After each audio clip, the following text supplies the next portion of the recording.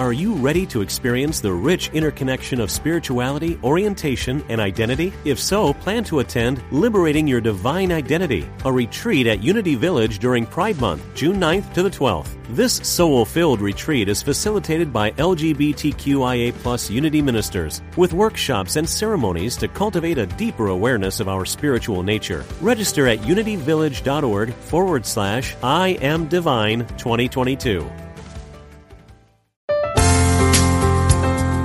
Exploring our oneness with Spirit and each other. Unity Online Radio.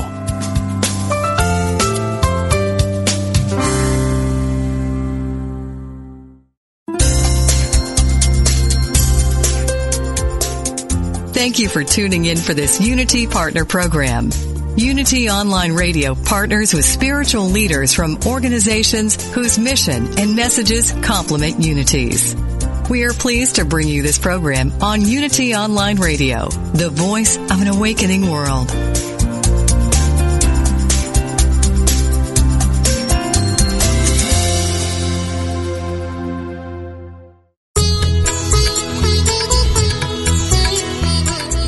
Welcome to the Yoga Hour, Living the Eternal Way, offering insights and practices for spiritually conscious living today with Yogacharya Ellen Grace O'Brian from the Center for Spiritual Enlightenment in San Jose, California.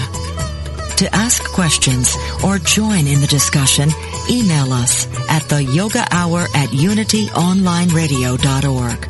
Now, here's your host, Yogacharya Ellen Grace O'Brian. Welcome to the Yoga Hour, our time to open our hearts and our minds to the infinite. I'm Yogacharya O'Brian, and today we're going to be looking at the topic of speaking the truth and the healing power of poetry, exploring a little bit what that has to do with yoga as an ancient system, a philosophy and practice for spiritually conscious, fulfilled living in the world today. And I think we're going to touch on that strand of truth and how it is we discover what the truth is, how we learn to focus our mind, how we learn to become more aware, and the role of reading and writing that is there for us on the spiritual path. Yoga itself, of course, is a path, as I mentioned, of spiritually conscious living. And it refers to waking up, becoming aware of the truth of what we are, knowing that we are spiritual beings, and then living in harmony with that spiritual nature. Our topic today is Speaking Truth, the Healing Power of Poetry.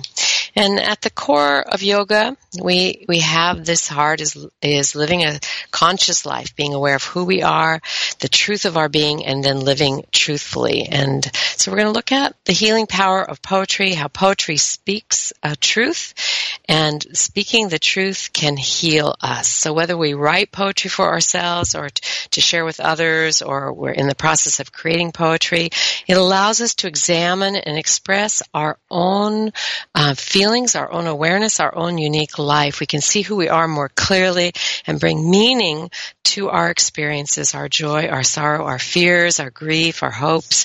And today we're going to be exploring how writing poetry can help heal body, mind, and spirit. And we have the best person ever with us for that exploration, and that is John Fox, a certified poetry therapist. He's a poet and author of 2 marvelous books, Poetic Medicine, The Healing Art of Poem Making, and Finding What You Didn't Lose, Expressing Your Truth and Creativity Through Poem Making. John teaches regularly at the collegiate and postgraduate level as an adjunct faculty member of California Institute of Integral Studies, Sophia University, and Holy Names University in Oakland. He taught for 20 years as adjunct at JFK University, first through the Graduate School of Professional Psychology, and then since in the Arts and Consciousness Department. And I've had the blessing of knowing John for many years and having this connection that we both practice Kriya Yoga, and we also write poems and believe in the power of writing and reading to transform our lives. So welcome, John. I'm so delighted that you're here on the Yoga Hour today. Hi, Ellen. Thanks for inviting me to be on. I appreciate it, and it's good to hear you and good to speak with you. Thank you. And we'll begin with a short meditation, and then we'll dive into exploring the healing power of reading and writing poetry.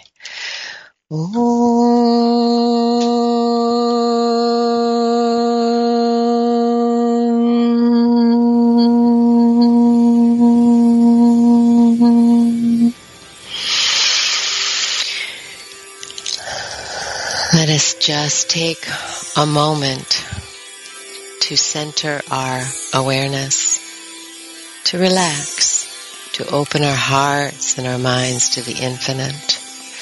Right where we are, just become aware of the breath. That's the easiest way. Just tune into your breathing and let your breathing be an anchor that brings you into this present moment. Being awake, aware, noticing the feeling of the breath, letting the body relax. And with each breath in, you can feel or intend that you are diving within to the infinite ocean of divine consciousness, to that unbounded spiritual reality, that which you are, the life of your life, the breath of your breath, the heart of your heart. And with each breath out, just let go of any tension. And with each breath now expand your awareness to know that as we touch the heart of what we are, we touch the heart of all. There's one life, one power, one presence in which we live and move and have our being, and that is the life of all. So as we meditate, as we pause for a conscious moment like this, we become aware that God is our life. That reality called by many names is the life of all. So we are connected. And so we are blessed.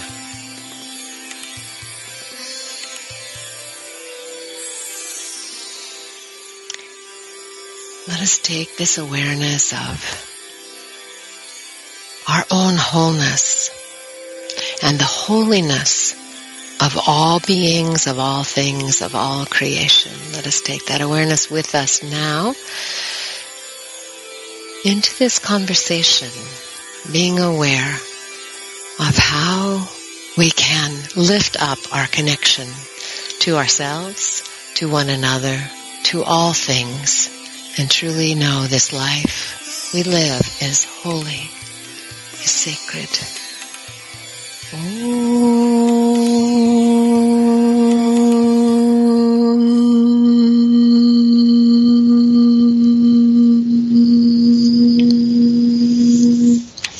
Peace, peace, peace. Once again, I want to welcome John Fox to the Yoga Hour and take this moment to congratulate you, John, on the 20th anniversary of the publication of your marvelous book, Poetic Medicine, The Healing Art of Poem Making. And I'm totally honored to be included in that book, and I remember well when it came out, and of course you and I were reminiscing a few minutes ago about how did we meet, and we certainly met connected to the publication of this book, which now has gone on through 20 years to touch so many lives and to help people awaken to the truth, to help people heal past their grief, to help them find more about living fully. And so it's quite an accomplishment, and I bow to you. It's a beautiful book. So let's just start with your life of poetry, and I know you're a wonderful poet yourself, as well as supporting others in finding their inner poet and supporting the poets around you. But when did you start to write poetry, and what made you want to begin? Yeah, The roots are deep. Probably before poetry, Ellen. I remember in second grade, I had a teacher, Miss Watkins, and she would take the back page of Life magazine and put it on a large piece of cardboard. And the back page of Life magazine in 1962 was, when I was in second grade, was always some unusual photograph, sort of something was different. It wasn't just a normal photograph of a place or people.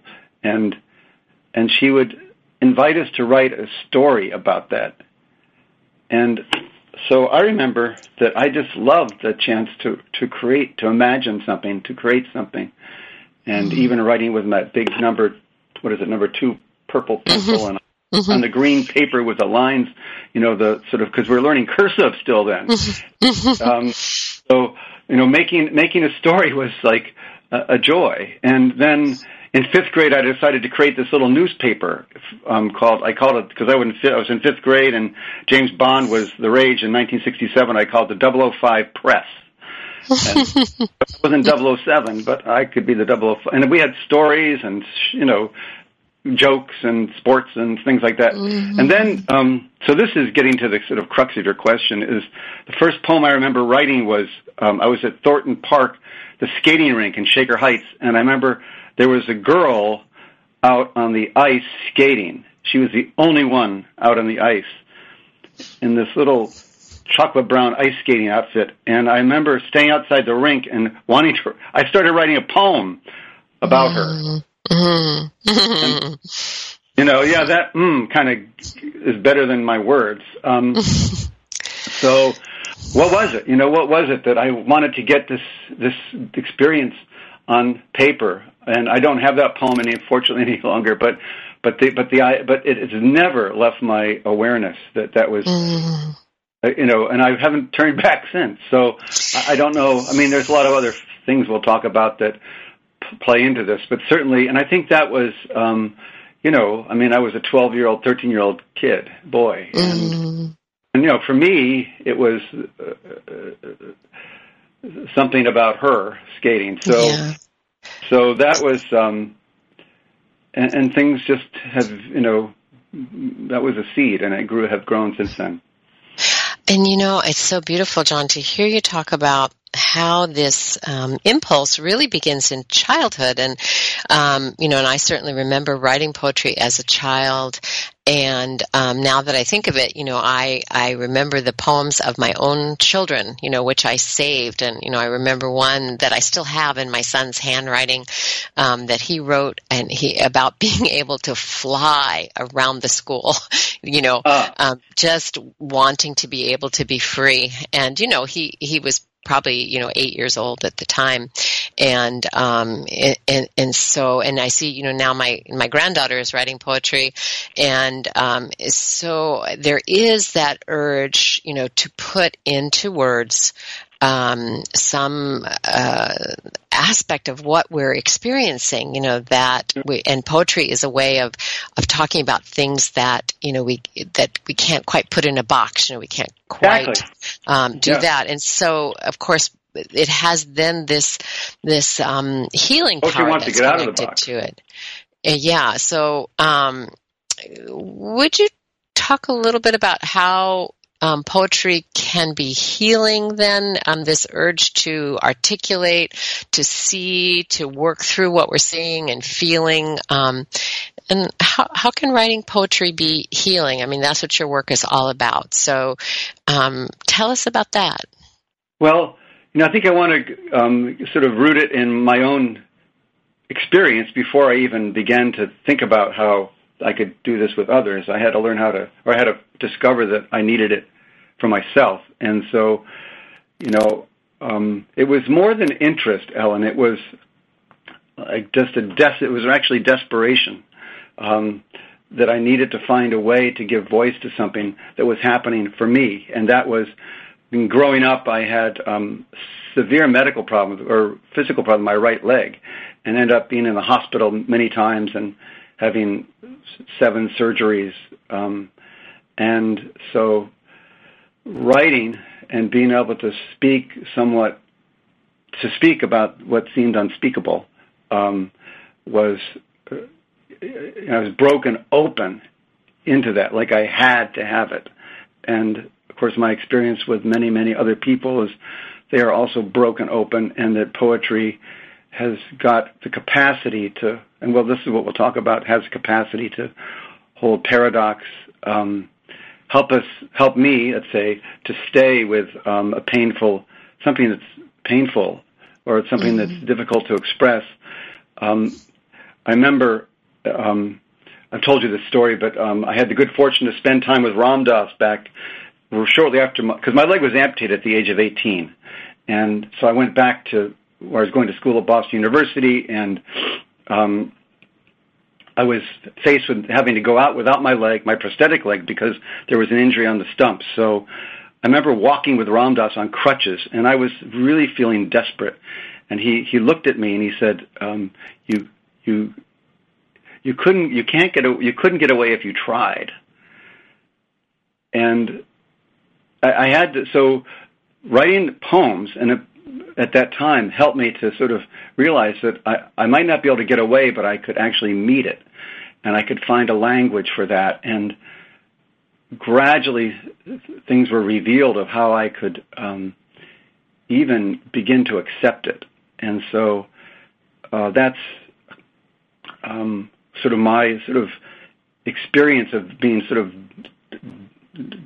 having to dive into this deep place where poetry could be healing. And when we say the word healing, it's so ubiquitous, this word healing, and I know that we also mean to be able to speak the truth, to be able to sort of share with myself, at least with myself, and then in the course of time with others, what that truth was, which indeed sort of helps one to feel more whole. So that's what healing is about. In your book, I'm really grateful that you included 3 of my poems, and one of them called Burying the Gold, of course, which you're very familiar with. It's a long poem, so I'm not going to read it, but it was really about my experience as an adult, going back and, reclaiming myself, reclaiming my energy, reclaiming my voice. And it's a story about a little girl who buries the gold, which is really burying, the self and the voice and what is most precious, and coming to a point in life of knowing that and finding it again. So will you share a poem with us about healing? Yes. And thank you for sharing that story about burying the gold, because I think that's what people do, but it's also an act of protection to bury the gold, and because it's precious, it's valuable. So I think there's some wisdom, and there is wisdom in protecting it and then maybe bringing it out again. So here's a poem.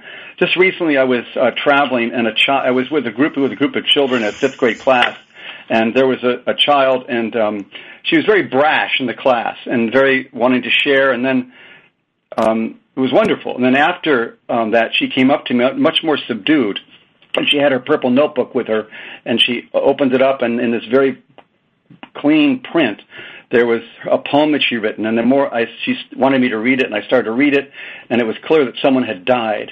And so I said to this child, "Someone has died. Who has died?" And she said, "My brother." And then she, so I read that poem, and I sort of gave her this sense of appreciation for telling her truth, and then she gave me this poem, and I'm going to read it. So she's 11. I love him because he is him. I miss him because I love him.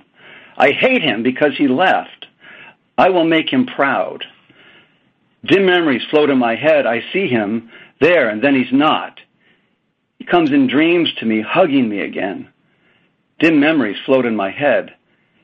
It is like you're still here, standing over me, saying, "That's right, and that's not." You give me hope and light. Your light dimmer the day we all cried. But it will still shine in the ones who love you. Rocks sit in the bay, one floats slowly away, the rest are torn apart, for they lost the one holding them close.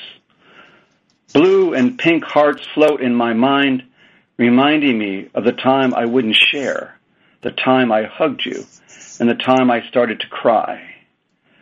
All I can do now is miss you and let the people that didn't know get as close as they can.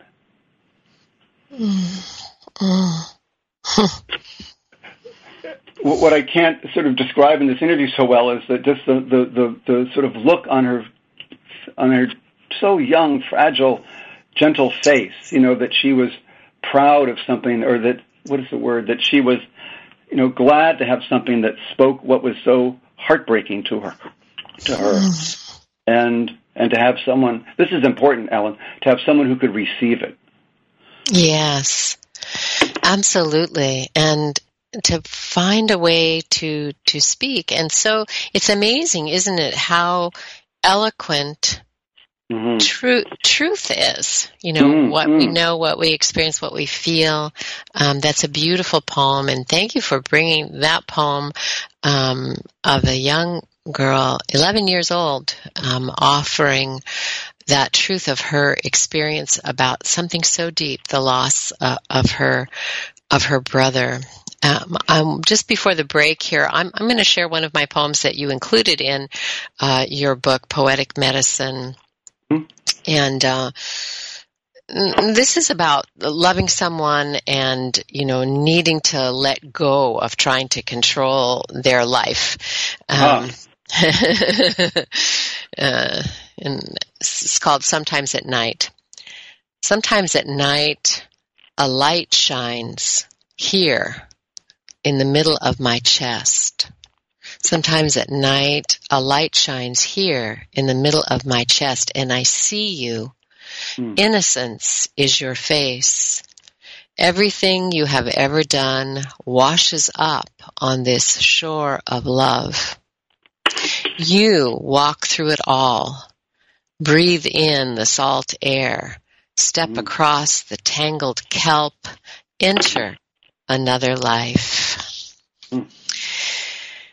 So we're going to take a break, and when we come back, more about the healing power of poetry as a way of speaking the truth, moving through our deep experiences in life. You're listening to the Yoga Hour with special guest John Fox, who is a certified poetry therapist, a poet, and author of the book Poetic Medicine, The Healing Art of Poem Making. And you can find out more about John and the work of the Institute for Poetic Medicine at the website poeticmedicine.org. And we'll be right back with you.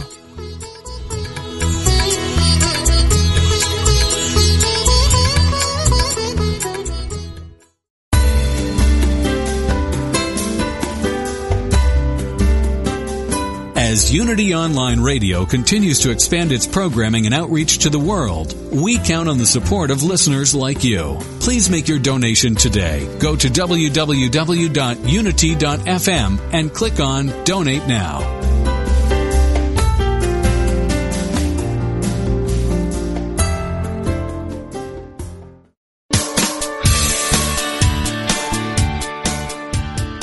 What if you could experience vibrant health, help heal the planet, and be a great friend to God's animal kingdom through simple choices you make at breakfast, lunch, and dinner?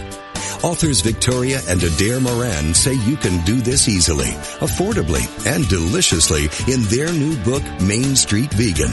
Everything you need to know to eat healthfully and live compassionately in a real world. Loaded with practical tips, straightforward information, and fabulous recipes, Main Street Vegan will help you on your journey toward a plant-based diet. The perks include more energy, an easy way to keep your weight where you want it, feeling younger as you grow older, and maybe even a boost to your spiritual life.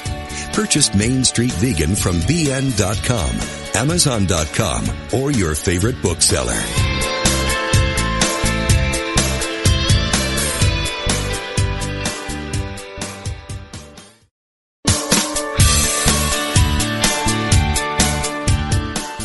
You know the saying, a good deed is its own reward? Well, moving toward a plant-based diet and vegan lifestyle is one kind and compassionate act that isn't just its own reward. It will also reward you with vibrant health, boundless energy, an easy way to keep your weight where you want it, and according to yogis and Unity's co-founder Charles Fillmore, even give a boost to your spiritual life. On Main Street Vegan, the radio program named for the popular book, Victoria Moran will make your move in a vegan direction easy, fun, affordable, and delicious.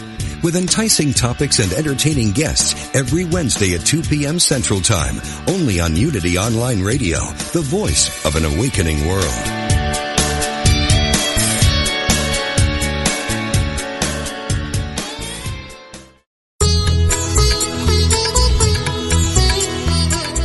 You're listening to the Yoga Hour, Living the Eternal Way, with Yogacharya Ellen Grace O'Brian. We now return to the Yoga Hour. Welcome back to the Yoga Hour, our time for opening our heart and mind to the infinite. And today's guest is John Fox, who is the founder and director of the Institute for Poetic Medicine. He's a poet and author himself. You can find out more about Poetic Medicine at poeticmedicine.org. And before the break, John, you offered a beautiful poem by an 11-year-old girl who had experienced the death of her brother, and her writing about that. That was so powerful. Is there anything else that you want to tell us about that? Just briefly, what she discovers, and I think that this comes with us naturally, is like a metaphor in the poem, that rocks sit in the bay, one floats slowly away. The rest are torn apart, for they lost the one holding them close.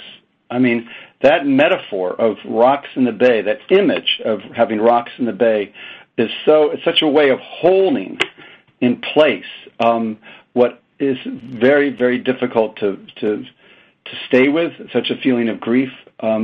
Also, there's paradox in the poem, because she says, I miss him because I love him. Next line, I hate him because he left. So to be able to tell the truth of that, this love and hate, and the poem allows, without having to sort of figure it out, allows the paradox to be held. And I'm very grateful for you and your work and the work of the Institute, and because I have felt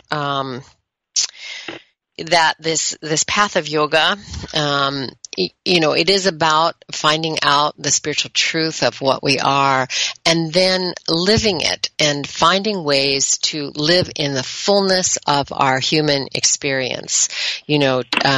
And at first I was confused, I thought maybe it was about transcending our experience and not having to, feel so much and so deeply. But of course I've discovered that,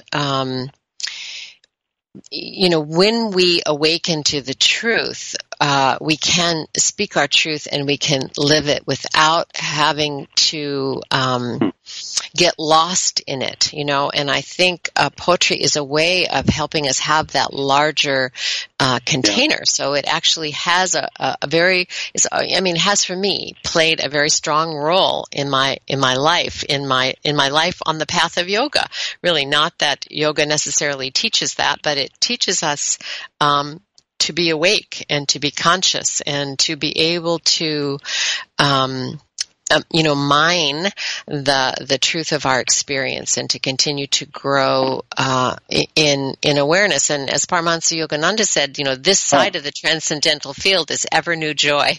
So in a way, poetry is about that, finding at the core of life, what is most alive in us.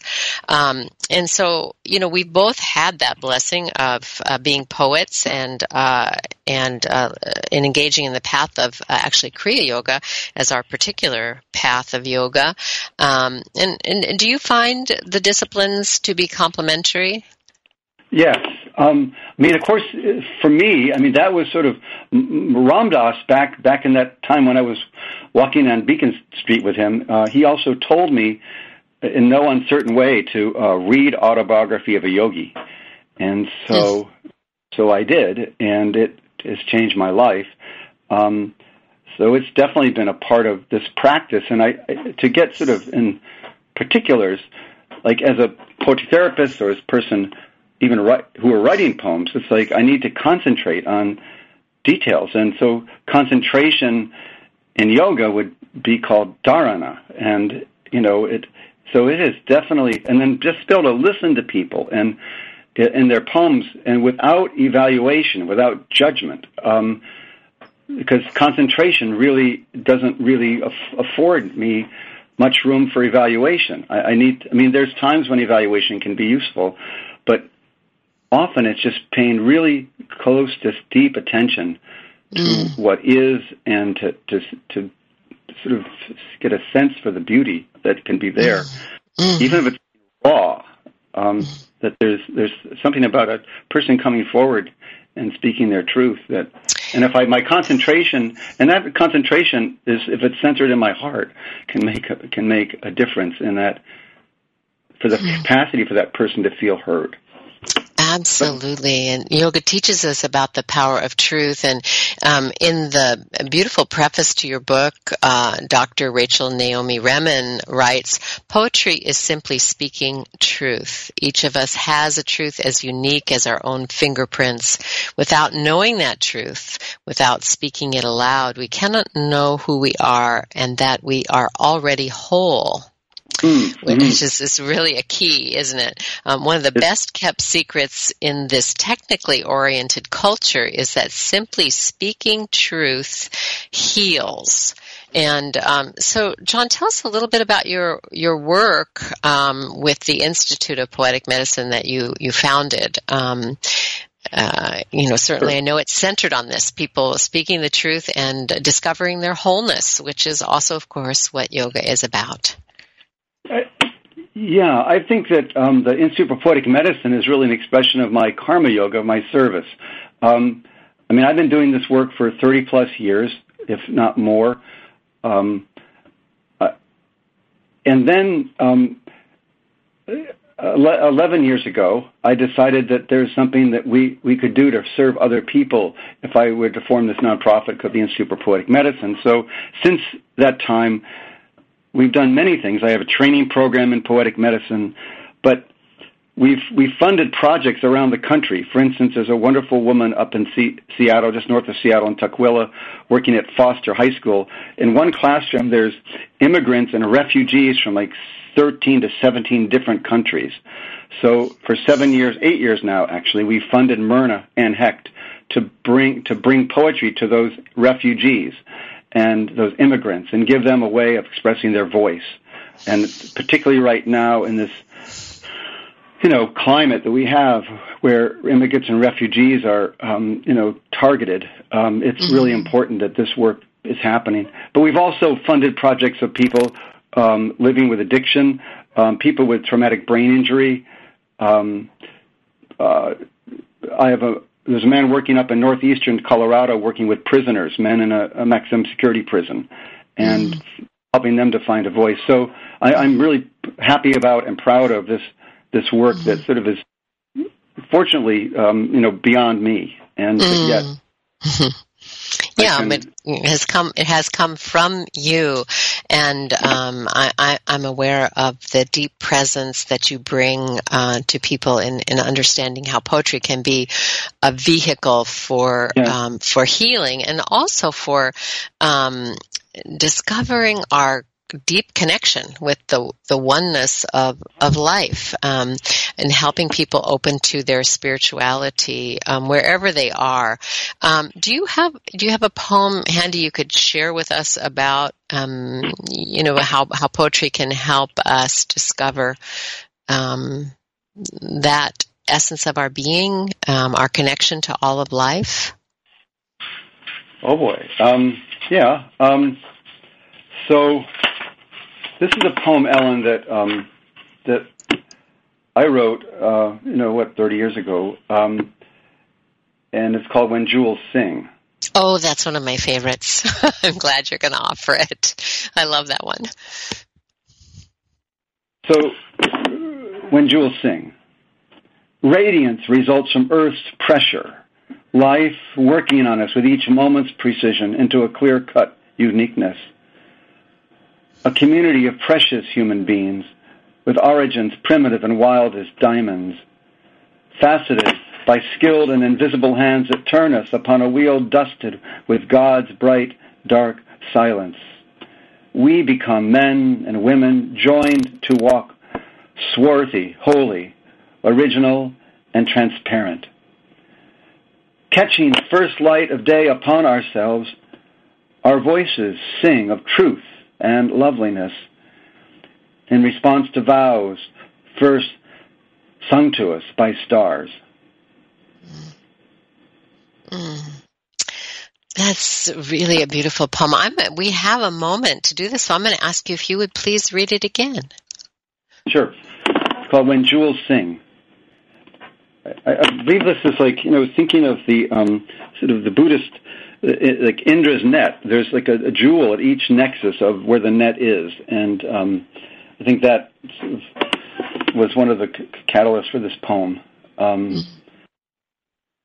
Radiance results from Earth's pressure, life working on us with each moment's precision into a clear-cut uniqueness.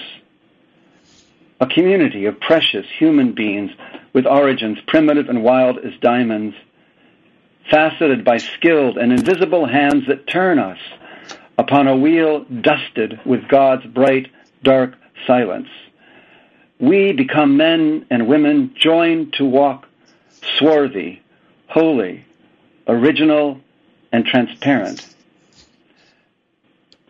Catching first light of day upon ourselves, our voices sing of truth and loveliness in response to vows first sung to us by stars. It's a beautiful, beautiful poem of the deep connection that we can discover, and that really, yoga tells us, the teachers of yoga say, it is our certain destiny to discover that deep truth of our being. Thank you for bringing that poem forth, and I love the way it talks about the kind of the intent of life, to bring forth that light, and for me, one of the things I hear in it is that pressure, the pressure that creates radiance, and in a sense, for me, that's the pressures of life experiences, if we choose to enter them consciously, can be a way of purification. Earlier we were speaking about that, like, why is it healing? And the word that came to my mind is why poetry can make a difference, because it can help with integration. Like, there's a few things involved. There's the first impulse to make a poem. Maybe one line comes to me, or maybe I'm just broken open because I've lost someone who's dear to me, and I'm just in grief. But I find a line that I can start with. And then I can write that down. I can write more down. Maybe it doesn't come right away. And then the next piece, and this is where I think the practice of poetry therapy can come in, or poetry as healer. You can share that out loud. You can read it, and your voice, your breath, your body, all have to be you have to bring yourself to it. Maybe you bring it first gingerly, but then at some point maybe you can stand up and say, this is my poem. And that somatic experience, Ellen, also helps with that process of integration, where something which you felt cut off from actually it's unburying the gold, is part of the process of integration. And, often then the discovery of something that we didn't know before, something, and there's, a healing that comes in that. So, I find in writing poetry that there's always kind of a surprise in there, in the way in which the poem itself wants to turn, and it reveals, something, inside of me, perhaps when I began, I wasn't fully conscious of. There was an impulse, as you say, but then as you work with the impulse, it's like something that, rises then to the surface that can be expressed. So often I think people do discover something when they're writing a poem, and I'm sure you have many examples of people doing that. writing and then discovering something unexpected. Do you want to share something with us about that? Sure. I mean, in the first page of Poetic Medicine, I think the third paragraph of the first chapter, I write about surprise as being incredibly, I want to choose my word, as being essential to the healing experience of using poetry. It's like being surprised by what you didn't know that you knew. So here's a poem. I'll set this up a little bit by saying this was in a class many, many years ago at the Graduate School of Psychology. A man was reading a poem, and he was crying. It was just a grief poem, and he was sobbing. And someone got up, as kind people do, and they brought him a box of Kleenex. And Jody, motioned it away. And he didn't want the Kleenex box. And then he continued, and it came to a natural close, and another person was sharing their poem. But I noticed Jody had started to write at this moment. And then I didn't say, Jody, this is class, what are you doing writing? And he was writing. Then after a little while, and maybe another two people, he raised his hand and said, I want to tell you why I didn't want the Kleenex. And so this is what he shared with us, exactly what the poem he wrote at that time. So it definitely has a surprise. Do not wipe your tears away. Let them flow down your cheek. Let them create a stream on your face to allow the healing waters to flow. Let the waters cleanse your skin and wash your face with silk. Let them caress you lightly and reveal to you your heart. Let the water fall to the earth and a tree will grow from it. Let your tears flow from their depths and they will release the seeds of your soul. Do not be careful. Do not be contained or proper or polite. Do not wipe your tears away. Taste them on your lips and know that you have graced yourself today. Jody, thank you, Rick. Beautiful. Really beautiful. And so expansive. You just feel the sense of I'm going to be present with this. I'm going to be present with it, and I love the image of a tree will grow. And he uses the word sometimes as a practice. Like he uses this word let them flow, let the waters, and that's that beautiful, incredible word let. So the poem, he doesn't have to explain. He just uses that word. And then later, he uses these forceful words, do not be contained. Do not, he's like, so it's, that let is like this softening, is this sort of receptive opening, and then that do not is like, he's in a way taking a stand for his own heart. And yet, then that second to last line, taste them, like that, to actually know that, you have allowed yourself to feel. And the discovery of, and that's what I mean about poetry, and in a sense, poetry as spiritual practice it doesn't always, but it can allow us to occupy a larger space. In other words, a space of awareness that allows emotion to be present, allows us to learn from it, allows us to be connected to it. And I think I've mentioned this on the program before, but, one of the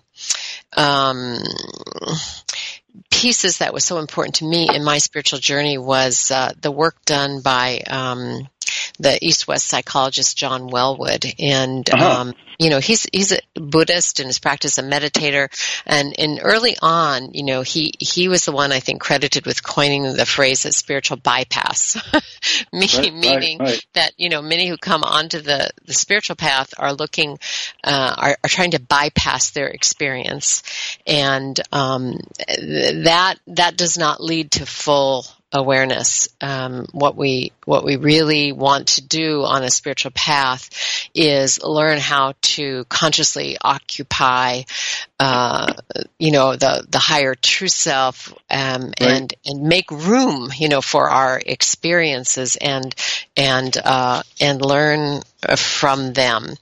I thought I would offer a poem from my new book of poems. It's called "The Moon Reminded Me." That's just out now. If you're listening, congratulations on that, by the way. Thank you, and thank you for your kind words and about the book. And so it's just out. This is March 2017, and this particular poem is about kind of looking into the heart of relationship, where sometimes we feel that someone belongs to us in a relationship, and so this is kind of looking into the core of what that experience is, being with someone for many years and feeling that closeness, and then really looking into the real truth of that it's just really an idea, about someone or anything actually belonging to us. So this is called Maitri, which is a Sanskrit word that means friendship or love or benevolence or loving kindness. It happened like this. 2 geese flew across the sky. Their bodies nested in flight like a married couple familiar in their bed of years. Their calls a conversation. Something ancient woke me to a dream of you. I thought, you are mine, as much as I am my own, which is not at all. Yet we fly together, heading toward home, sometimes without a thought, just the sky and the longing that carries us allows me to imagine we. So sometimes, in my poems, I'm looking at those experiences that I have, how I, imagine them to be, how I experience them, and then, what is the deeper truth at the heart of it, that there's this great expanse, this freedom, that we are, since not who we think we are, and from the ego level, and nor are our relationships, but yet there is this connection that we have, this longing, and the beautiful blessing of having companions along the way. So, we just have a few minutes left in our program today, and so I want to ask you to speak to the poetic urge with our listeners. What advice would you give to someone who would like to begin expressing their experience through poetry, or those who are writing? How do you support people in moving through any obstacle they may have to having this as a practice? I think one of the most important things is for us to begin to trust ourselves more and more.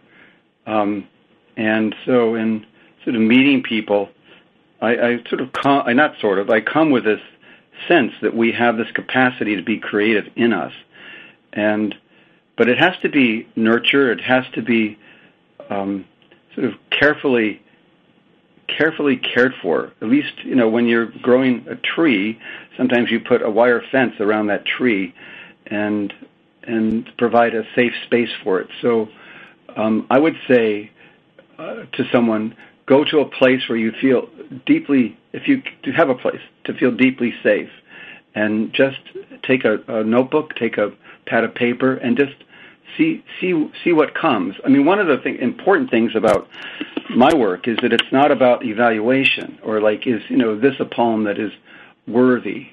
Everybody's voice matters. That's my sense of things, and so how to communicate that in this interview to somebody who's listening, that your voice matters, and you can begin.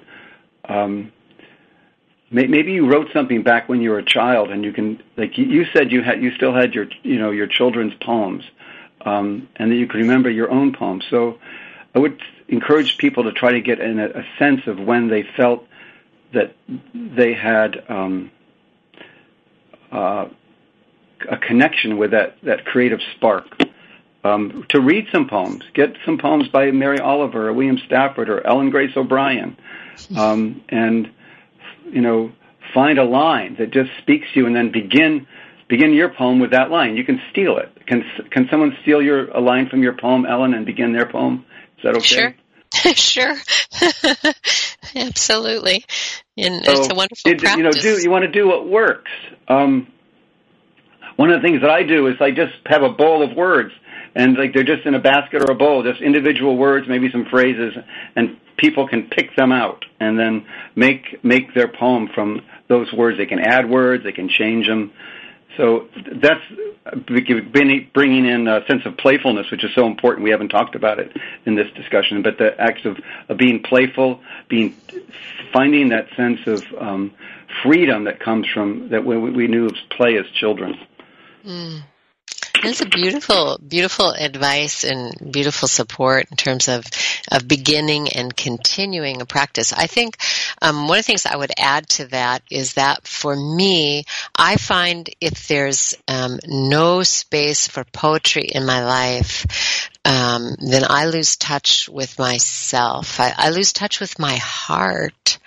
And I think, that's kind of reflected in our culture today, that, people have become so busy and so, tuned into technology and the anxiety and stress of politics and what's heard on the news and so forth, that it's easy to lose touch with your heart.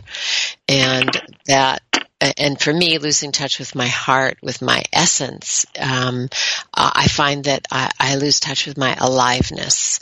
So, poetry is a way for me to stay in touch with that aliveness. And we have just a minute left on the program. And if you're willing, I'd like to ask you for a closing poem.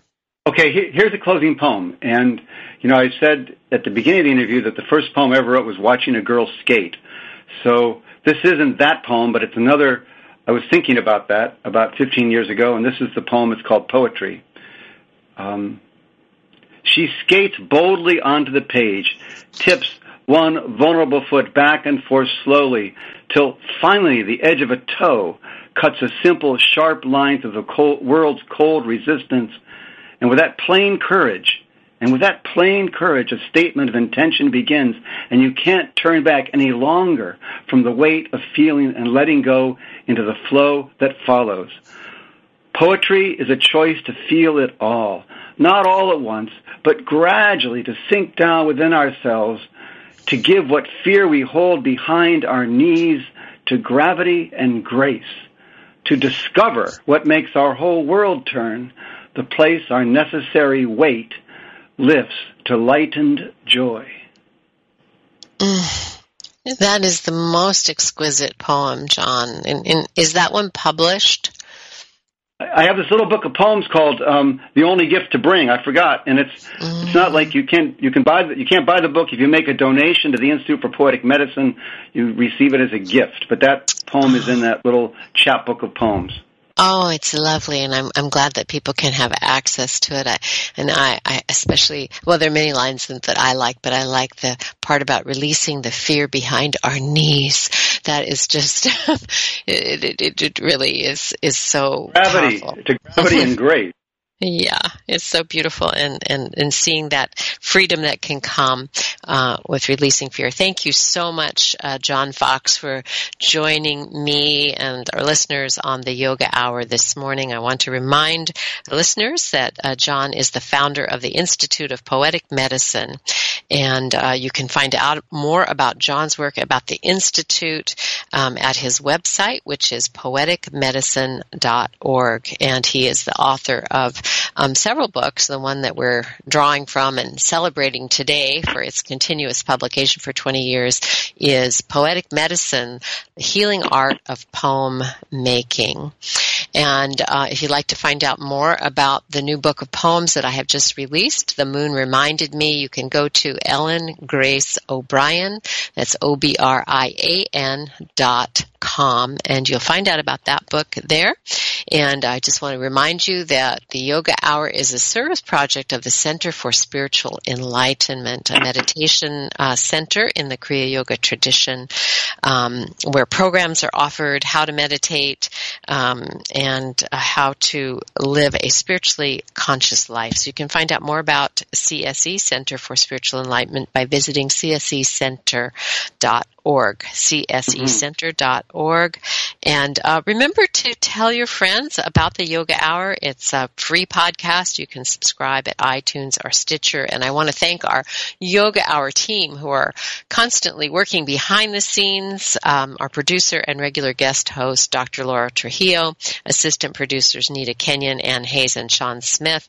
And, of course, Jeff Comfort there at Unity Online Radio in the sound room, who is always there to support. I look forward to being with you again. Until then, remember to let your inner light shine into the world. Share your peace and your joy with all that you meet. Thanks again, John. It was great to talk with you this morning. You're welcome. Thank you, Ellen. Take care. Bye. Bye-bye. Thank you for tuning in to the Yoga Hour, Living the Eternal Way, with Yogacharya Ellen Grace O'Brian. Join us every Thursday morning at 10 a.m. Central, 8 a.m. Pacific for practical, purposeful methods for spiritually conscious living every day. The Yoga Hour, Living the Eternal Way, only on Unity Online Radio, the voice of an awakening world. This program is brought to you in part by friends and members of the Center for Spiritual Enlightenment in San Jose, California, a ministry in the tradition of Kriya Yoga, the ancient science of self and God realization. www.csecenter.org. Request free literature by writing info@csecenter.org.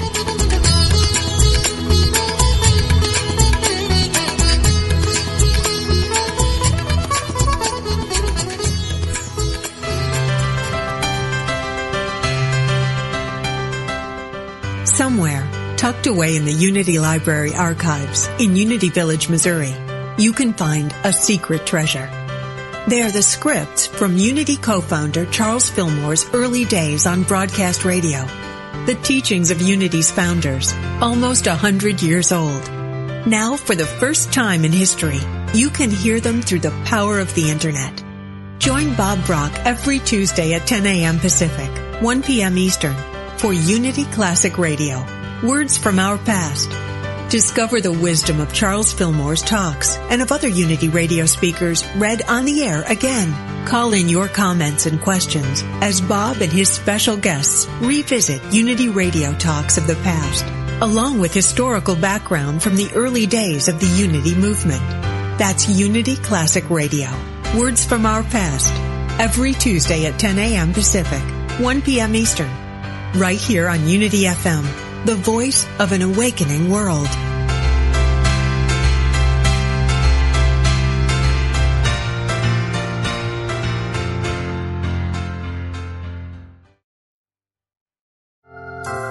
As human beings, we have been granted quite a bit of power. One of the greatest powers that we have is the power of choice. We can choose to react to situations and to people in any way that we like, and it has tremendous effect on our lives and our world. There is a spiritual law that states, thoughts held in mind will produce after their kind. Simply put, our thoughts can create our worlds. And it's quite possible to change the total direction of our lives by simply changing the way we think, by choosing to see life differently. If you're unhappy with the direction your life is headed, remember, you can change it. You've been given the power of choice. Learn how to choose it wisely. This message has been brought to you by the Association of Unity Churches International. To find a Unity Church near you, visit www.unity.org.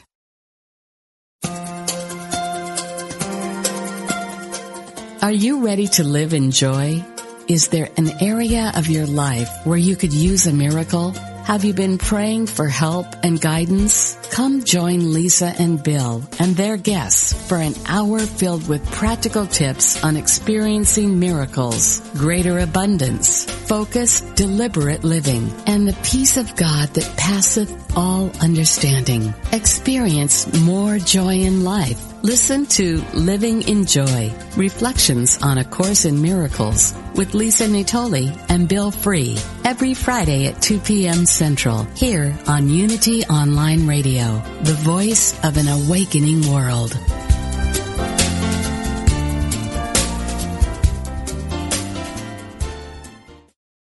Are you ready to experience the rich interconnection of spirituality, orientation, and identity? If so, plan to attend Liberating Your Divine Identity, a retreat at Unity Village during Pride Month, June 9th to the 12th. This soul-filled retreat is facilitated by LGBTQIA+ Unity ministers, with workshops and ceremonies to cultivate a deeper awareness of our spiritual nature. Register at unityvillage.org/I Am Divine 2022.